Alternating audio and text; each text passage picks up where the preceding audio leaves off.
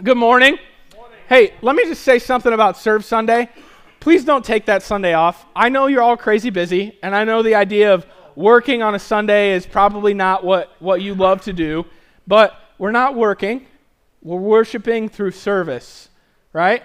And it's not your project. It's not like you're doing work at your house. You're doing work for someone else. So you just have to show up and do what you're told, right? It's a lot less stressful. So we do need you to sign up, though. You can do it online. You can do it over here, fill it out. So we kind of know we have, there's 75 people that need to go to Kids Kingdom for mulch and paint, and we've got a bunch of different projects all around. It will really help us to have a number of who's ready to go where. So please sign up for that. Please show up. I think it will be really good. I just prayed this morning that my prayer for our church is that people don't just come and sit next to one another and hear me talk or Wes talk or Seth talk.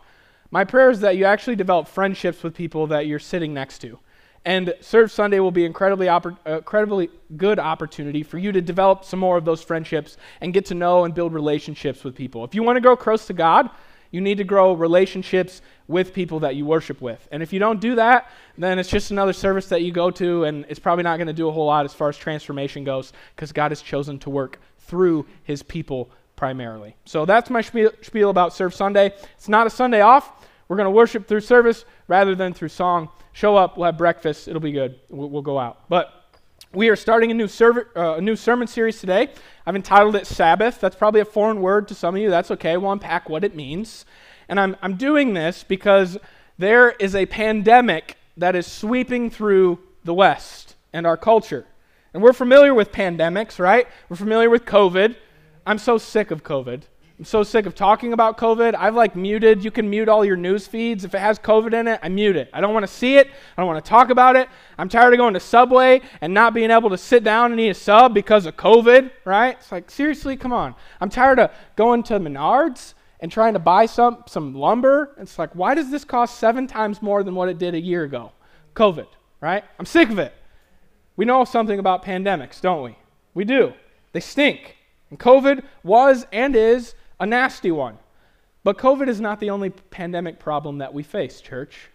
In fact, I believe that there is something far more dangerous, far more destructive than the COVID-19 virus that is running amok in our culture. The pandemic that I'm speaking of is the pandemic of distraction and busyness. I believe that you and I are being distracted to death, at least to depression.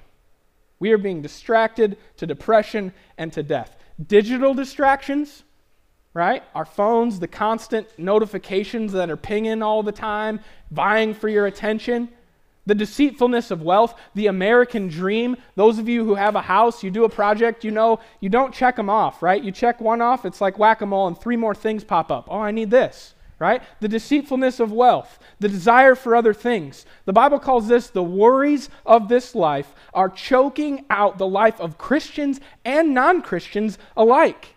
Digital distractions, the deceitfulness of wealth, the desire for other things, the worries of this life have turned up the speed on the treadmill of life. It's turned up the pace and pressure of our lives so that we feel an almost constant sense of urgency, a low hum of anxiety in our lives. We live hurried through most moments of our life. We're running faster and faster, doing more than ever as a culture. We are productive, efficient. But it doesn't seem to be making our ability to enjoy life any better. In fact, this frantic paced, always plugged in life seems to be doing just the opposite. I'm reading a book right now. I've got 3 chapters left, and I recommend it to you highly. It's called The Ruthless Elimination of Hurry. If you pick up a copy of this and read it in conjunction with the sermon series, you will be blessed. It's written by a guy named Mark Comer, and in there, Mark Comer points out that Americans are working 4 more weeks per year than we did in 1979, right? We've turned up the speed on the treadmill. Where are we going? Where are we going? I don't know. We're just running faster. If you click on the footnote when he explains this, he cites some news article that says Americans work not just 4 more weeks a year than we did in 1979. We work 137 more hours than the Japanese do every year. We work 260 hours. Those of you who are bad at math like me, that's 6.5 weeks. We work 6.5 weeks more than the British do every single year. And I don't know what the French are doing, right? Apparently not much. Apparently not much. They must all be school teachers, which you guys work hard during the 9 months. That's not a slam. That's not a slam. You do, but the French, we work 499 hours more than the French every single year. That's 3 months. Amen. Let's go, right? Good grief. It's a sabbatical every summer. That'd be amazing. Good stuff. This is our problem. We're running on a treadmill. We work more than literally any other country in our world. In our world. We hurry around, try to be productive and efficient, and it's not just with our work. That's the issue. This hurried pace of work we carry with us into every other area of our lives. We fill our schedules to the brim with all sorts of things. Sports and activities, shows and movies, shopping, whether it's on Amazon or in the mall, phone scrolling, just we got a free second, right? You can't even go to the bathroom without looking at your phone anymore. You know you do it. We all do it, right? You forgot your phone. What are you going to do, right? Nobody puts a magazine behind there anymore.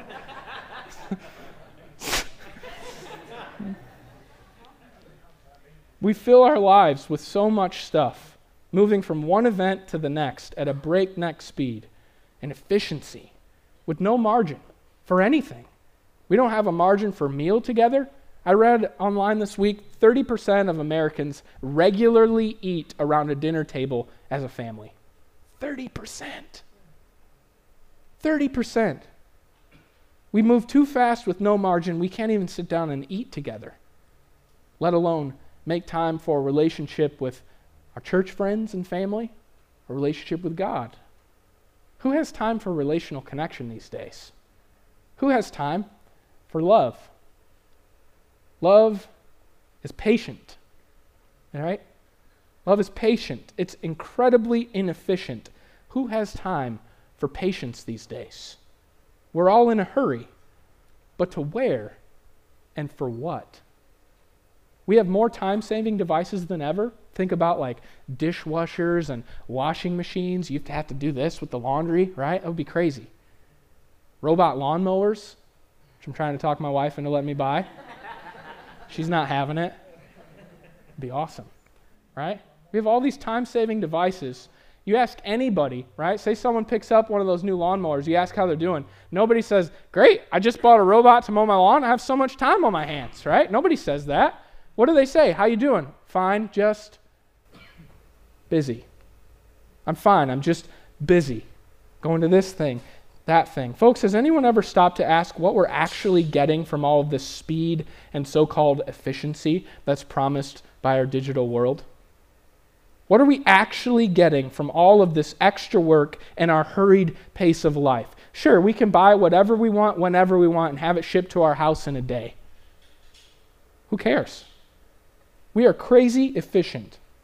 But what are we getting for this fast-paced, always plugged-in, hurried way of life? You would think that we'd have all of this free time and enjoy being with other people, right? We're not.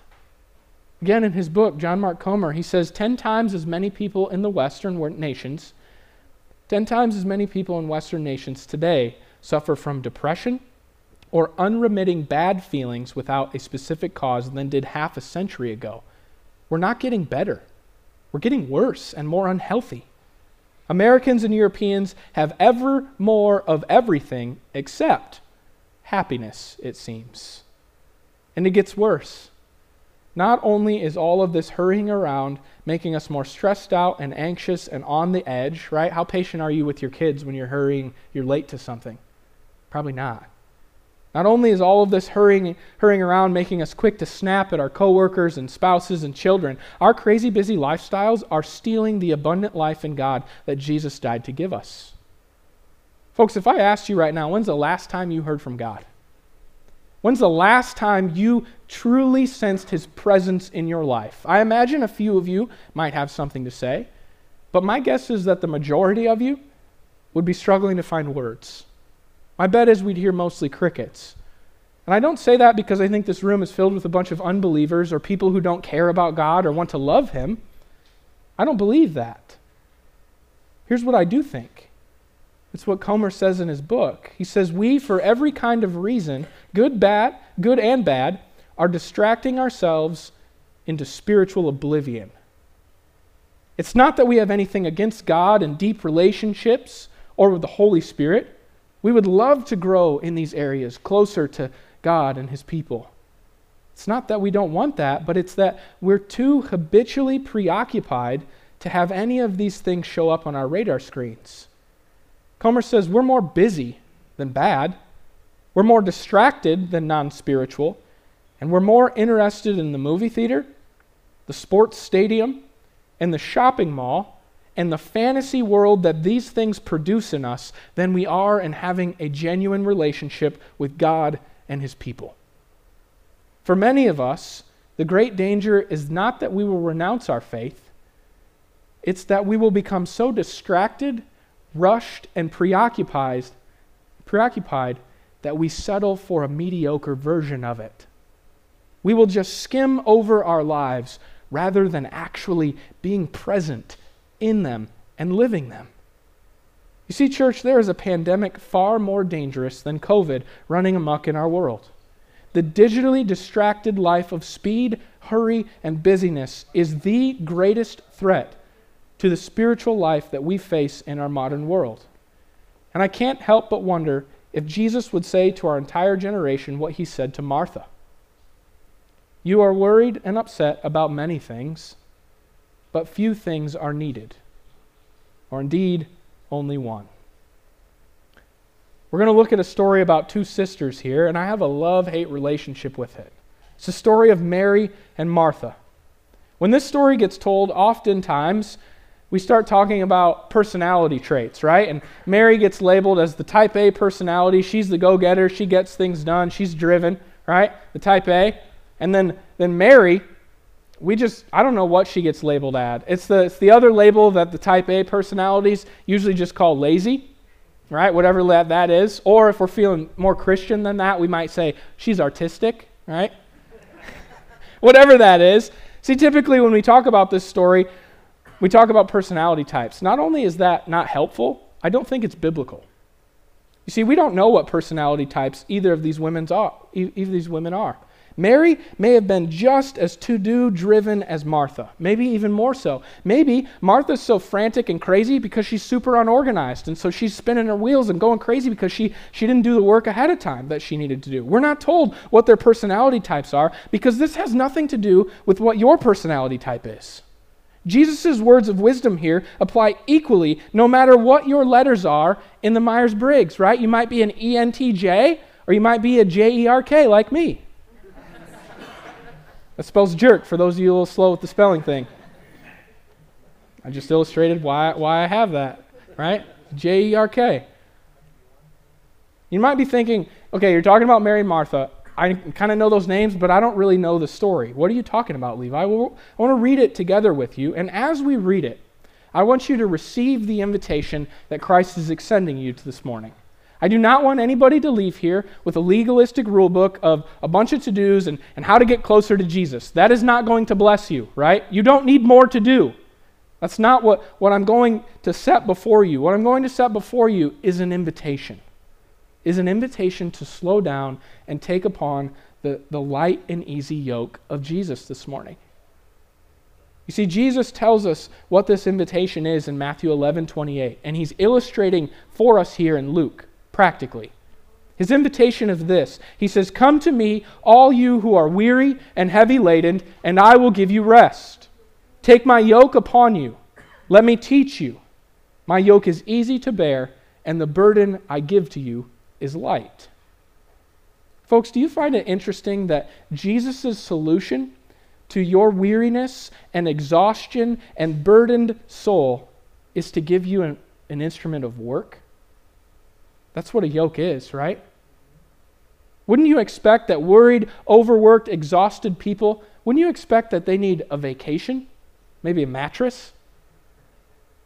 Something other than a yoke, to be sure, right? I love this. You You see, so many of us are looking for an escape to this light. We're worried. We're burdened. We are worn out, and we are looking for a place to find rest. And we hurry through life to try and find that rest. If I could just hurry up and get to the end of the day where I could get to my Netflix subscription, then I could rest. If I could just get to my chair, if I could just hurry up and get to the end of the day, and then I could get to the wine in my fridge. If I could just hurry up and get my kids out of this stage of life. If I could just hurry up and get to the weekend. If I could just hurry up and get to vacation. If I could hurry up and save enough and retire early, then I could breathe a sigh of relief. Then I could escape from all of this restlessness, this anxiety, this lack of peace that I constantly feel. Then I could escape. The problem with that mentality is, church, there is no escape. There is no escape from the fallen life that you and I were born into, and Jesus knows this. He knows we cannot escape the harsh and hard realities of life, and so he doesn't offer to you and I an escape, because there isn't one. Rather, what he offers to us is equipment. Equipment, a new yoke, a better yoke, equipment for farming and cultivating. Jesus knows the most restful gift that he can give to the tired is a new way to carry life, a fresh way to bear responsibilities. This is the way of Jesus. It's the way of his yoke, his teachings, and more than that, it's his person that he's offering to us. And if you and I will learn to walk with him in his way, his yoke will develop in us a balance and a new way of life, a new way to be human, a new way to carry the burdens of life that will give us far more rest than anything else that the world is offering to us. And this invitation, the invitation to a new yoke, the invitation for a new way to be human, is the invitation that he extends to Martha in our text this morning, and it's the invitation that he extends to you and I. So let's read it together. Picking up in Luke 10, verse 38. Jesus says this. He says, "Now, as they went on their way, Jesus entered a village, and a woman named Martha welcomed him into her house. And she had a sister called Mary, who sat at the Lord's feet, and listened to his teaching. But Martha was distracted with much serving. And he went up to him and said, 'Lord, do you not care that my sister has left me to serve alone? Tell her then to help me.' But the Lord answered her, 'Martha, Martha, you are anxious and troubled about many things, but one thing is necessary. Mary has chosen the good portion, which will not be taken from her.'" Folks, I love the Bible. There's only 5 verses, and it is loaded with so much gold and wisdom. Let me paint the picture for you a little bit so we can enter into the emotions that Mary is feeling. Jesus is by now a very well-known teacher in the land. He's developed quite a following. He's been healing people. He's been saying some very tweetable things as of late, right? He's trending on Twitter, #Jesus, right? He's got the blue check mark. The people of power are talking about him. Some love him. Some are deeply offended by him. He's not only a popular figure, he is a very polarizing figure as well. He's got an entourage that travels with him. When he shows up to town, he shows up with a following. There are always at least 12 guys with him, usually more. Crowds flock to him. He's also claimed to be God a few times. He's been doing miracles, healing the blind, healing that incurable cancer called leprosy. He's even said to have fed thousands of people on multiple occasions with a Lunchable, right? 5 loaves and 2 fish.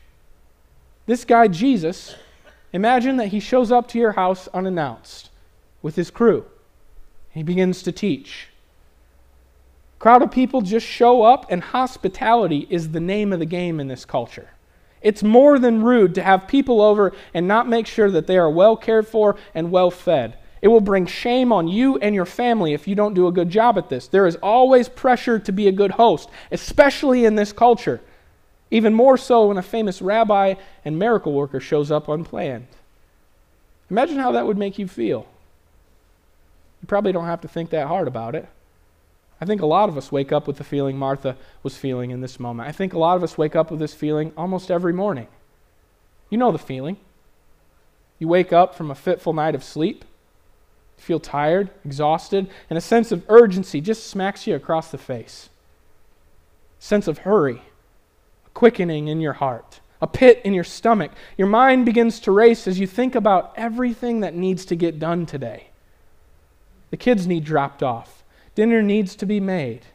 Groceries need to be bought for that dinner. Is there even enough money in the bank account for groceries? The boss has 4 things he needs you to do, and they needed to be done yesterday, right? The laundry needs doing, the lawn needs mowed, unless you got a robot.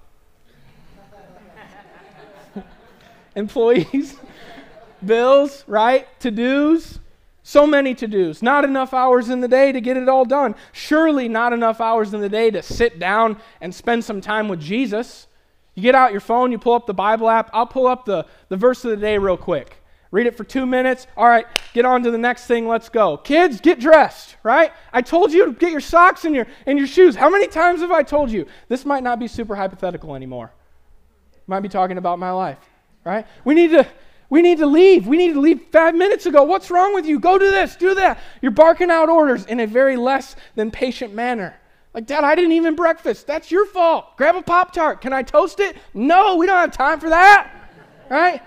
You pull out the instruction box for the Pop-Tart. Throw it in the microwave. For how long? There's instructions on the Pop-Tart box that says how to microwave a Pop-Tart. 3 seconds. 3 seconds. That is amazing to me that that's even published on a box. It's funny, but also, what does that say about our culture? Pop-Tarts are like super easy and quick. I mean, it's like 30 seconds. We don't even have enough time in our schedule to toast a Pop-Tart? How sad is that? Folks, this is Martha. Jesus shows up unplanned in her life, and she goes into serve mode, into hurried efficiency mode. And our culture praises this. They cultivate this in us. Every boss wants a Martha. They get stuff done, but they do so at the expense of their peace and their sanity. Marthas burn hot and fast, like a shooting star, and then they burn out. And folks, that is not what Jesus has for you or for me. I find this story so incredibly ironic and incredibly convicting on a personal level. As I was studying this passage, thinking about what's going on here, I had a ton of judgment for Martha when I first read it. I mean, what wouldn't you give to have Jesus in your home?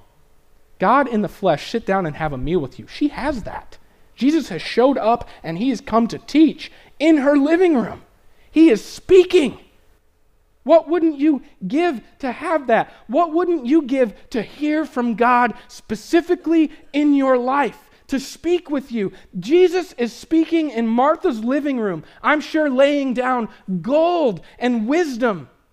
And Martha storms into this room frustrated and angry, and she interrupts God. Excuse me, Jesus, I got something I have to say. Be quiet, right? She tells God to be quiet. I got to get this off my chest, she says.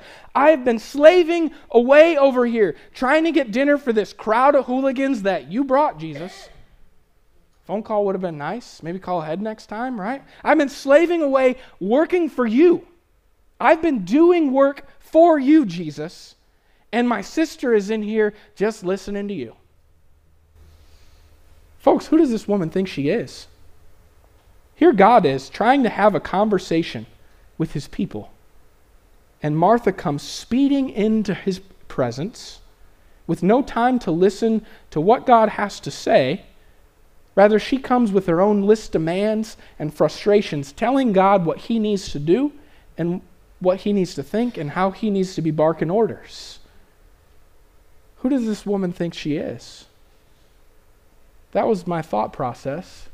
And as I prayed through that, the small, still, gentle voice of the Holy Spirit pricked my conscience and basically said, Levi, you do this. You do this. I try to speak with you. I'm always speaking. But so many times, you speed into my presence. If you actually make time to sit with me, you speed into my presence with a list of frustrations and demands, which I'm happy to hear. But do you always leave before I can ever get a word in edgewise? Folks, I'm Martha. Maybe you are too. 3 months ago, I was confessing my frustration with a pastor friend of mine, Justin, down at the Wave in Deschler. I was telling him, I feel like I'm doing more for God now than I have. I'm busy. I've got a bunch of stuff to do. We're doing building projects, all of this stuff, just like everyone else, 4 kids, all of this.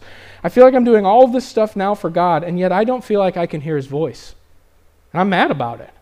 God said in his word, my sheep know my voice. I've been praying to God, God, you said, my sheep know my voice. Why don't I hear you? What the heck? What's going on? I said this to Justin. He said, Levi, God is always speaking.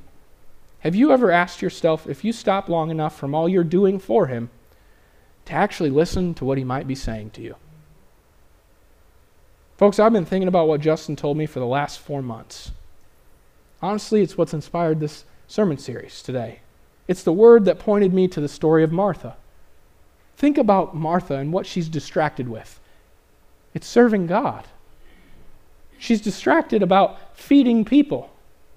She comes into God's presence. The God who is in the middle of speaking, and she interrupts him with concerns about dinner. This is the man, again, who just fed over 10,000 men, women, and children with a Lunchable. Right? How ironic is that? She's too distracted to remember who her God is. She's too distracted to notice who it is that's desiring to speak with her. Folks, Jesus spoke through Justin that day to me. Martha, Levi, you are anxious and troubled about many things, but one thing is necessary. Mary has chosen the good portion, which will not be taken away from her. Folks, this series is for me. I hope it blesses you. I hope you can learn along with me. About 4 months ago, I started to get more serious about practicing some of the things that I'm going to teach you, and Wes and Nate Hamlin, we're going to teach you over these several weeks. I've been practicing some of these habits, the holy habits, spiritual disciplines, slowing down my pace, walking with Jesus, and slowly but surely, my life is changing for the better. I'm beginning to be more patient, more present in my family. My kids are having to ask me the same question less times because I'm not constantly staring at my phone. I'm not there yet, but I'm still doing it. I'm working. I'm experiencing more patience with my wife and children. I'm experiencing less anxiety in my heart. And honestly, when the waves of worry hit me, I'm able to get back to a place of peace more quickly than I was before. I'll be honest, there's nothing groundbreaking in what we're going to talk about. Nothing new. In fact, most of the practices and habits are ancient. They've been time-tested by the saints for the last 2,000 years. We just need to make time for them in our own lives. My hope and prayer is that you will discover what Mary knew. Jesus Christ is alive, and he wants to speak with you. There are many things in this life that trouble us and bring anxiety, but only one thing is necessary: that we learn to sit at the feet of Jesus. That we slow down long enough to listen to what God wants to tell us. And if we will make time for that relationship, a real relationship of love, where we speak and we listen and God speaks and he listens to us, we will come to know the peace of God which transcends all understanding, and we won't be working to try and find rest.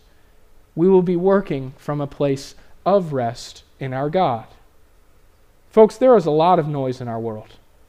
And in all of that noise, there is a danger of becoming distracted by any number of things. Some of them are good, some of them not so good. Whether it's our phones, or my stage of life right now, another poopy diaper, right? Another work dilemma. We are in danger of being distracted with much serving. That's why I love the ESV here. She was distracted with much serving. And if we're not careful, we will be swept up into this frantic pace of life, hurrying from one thing to the next, living under the tyranny of the urgent, anxious, frustrated, and unable to hear from our God. This is the way and the speed of the world. But this, folks, is not the way or the yoke of Jesus. It's not the way of rest. See, Jesus does not move at the speed of fighter jets or internet bandwidth. Jesus moves at the speed of 3 miles an hour. He moves at the speed of a walk by the river or in the woods. He moves at the speed of love and relationship. It's not efficient, but it is easy, and it is light, and it is a far more enjoyable pace at which to live. He wants to walk with you, church. Will you slow down enough to walk with him? In Isaiah, it says, we will run and not grow weary. We will walk and not be faint. I always thought the progression of that was incredibly convicting. You start off, you'll rise on wings like eagles, you'll soar. You'll run and not grow weary. And at the end, when you're the most mature, you will learn to slow down and walk with Jesus through life. If you learn to walk with Jesus, I guarantee you that you will live with less anxiety, with more joy, and more peace. And my hope and prayer is to teach you how to walk with Jesus throughout this series. So what do you say? Let's learn the unforced rhythms of grace together. I love that phrase. It comes from Eugene Peterson's paraphrase of Jesus' invitation. Eugene paraphrases Jesus' invitation in Matthew 11 like this: Are you tired? Worn out? Burned out on religion? Come to me. Get away with me, and you'll recover your life. I'll show you how to take a real rest. Walk with me and work with me. Watch how I do it. Learn the unforced rhythms of grace. I won't lay anything heavy or ill-fitting on you. Keep company with me, and you'll learn to live freely and lightly. Lord Jesus, make it so. Let's pray. Father God, we confess we are distracted people. Some of us are distracted with sinful things, but most of us are distracted with too many good things, Lord. TV shows and sports and social media and email and all of this stuff that's incredibly helpful has a way of worming itself into our lives and distracting us from the one thing that is needed. Presence. Presence with you, to hear from you, to receive from you the agenda for our day, to receive guidance for every moment as we live, presence with the people and family in our lives, Lord. I pray as we move through this series, you would teach us to be just as present as Jesus was in his life, Lord. He was always on mission, but he was never in a hurry. Never impatient with anyone who interrupted him, even when he was out in the wilderness trying to find some peace and quiet, and the crowds came and said, "Hey, we've been looking for you." He doesn't rebuke them. He doesn't respond with impatience. He patiently is able to meet them where they're at and to be present in their time of need, and to do so in a non-anxious way. Lord Jesus, your way, man, I want it. I want to live like you. With my family, with this church, with our friends. Teach us, Lord, to ruthlessly eliminate hurry from our lives. Help us to take on the yoke of Jesus.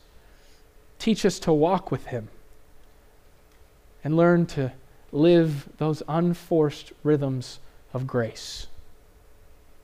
Do this in us for our joy and your glory. We pray. Amen.